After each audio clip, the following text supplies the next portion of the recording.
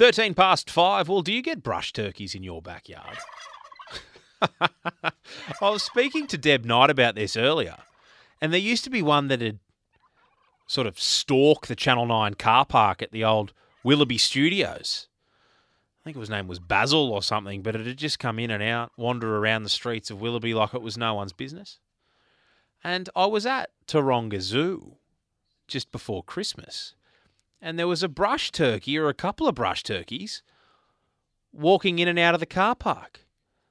Now, we got an email from Jason who lives out in Erskineville, and Jason said, "Hi, Chris. I don't know if it's just me, but all of a sudden I've been absolutely infested with brush turkeys. They're a menace. They dig up the garden. They build nests.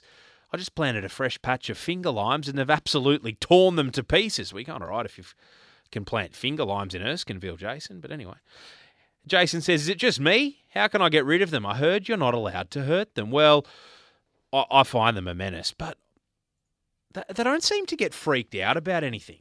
They're very bolshy birds, bomb-proof even. 131873 if you've got brush turkeys at your place.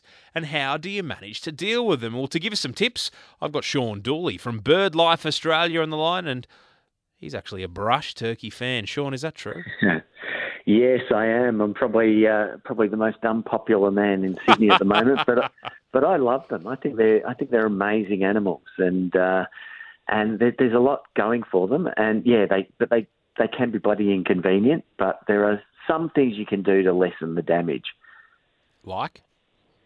Well, you basically with those huge feet of theirs, they dig through the garden. So, if you've got a mulch bed or something, they can rip up your garden if you've just planted things. And then the worst thing is the males will build a mound, and their mound is actually their nest, and they get the females to lay the eggs in the compost, and it keeps them warm.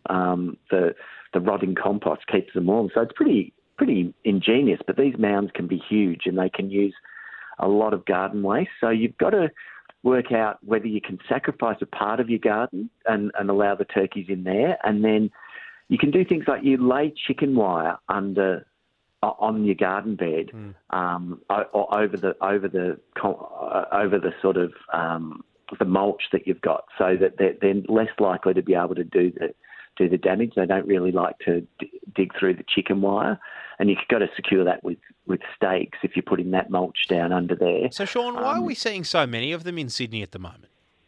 Yeah, it's part of a renaissance of these birds. They used to occur right down to the Illawarra before the first fleet arrived, but pretty much the early settlers shot them out, and they really were very, very rare anywhere in sort of south of the Hunter.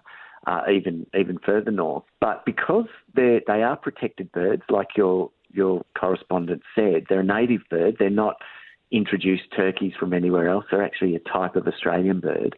But they're not being hunted, so they've gradually built up in numbers, and the sort of humidity and rising temperatures that we're seeing are probably helping them. And basically our gardens and suburbs are very much like the sort of semi-rainforest areas that they like to inhabit anyway. So they've been building up over years, but really it's just the last 5 years or so that they've really come back into Sydney in a big way. Why aren't they scared of anything? There is nothing you can do to scare them off.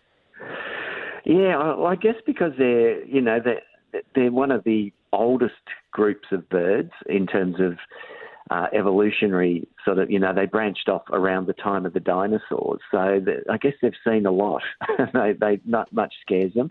But one thing that does scare them is they're very social birds. So there'll be a dominant male bird that will drive off all the other males from around its territory. So you don't get turkey mounds everywhere. And if you have one of those male birds, I can't guarantee this will work, but some people swear it has. So if you put up a large enough mirror in your yard, the male turkey will see this other dominant male turkey in the mirror and think it's a rival, and it might just scare it off and from building a nest in your backyard. I can't guarantee it, but people have said it happens. Sean, sometimes when I look in the mirror, I scare myself off too. You're a pretty scary turkey, I hear. Good on you, Sean. I appreciate your time. Appreciate the tips. No worries. Thanks, Chris. Sean Dooley from Bird Life Australia, 131873. Do you get brush turkeys at your place? What about Craig? He's just texted in. I'm working on a construction site at North Sydney Public School, and there are 2 resident bush turkeys on site with a massive nest that we're not allowed to touch. So it's cordoned off from the workers. We're literally building around their nest. Good on you, Craig.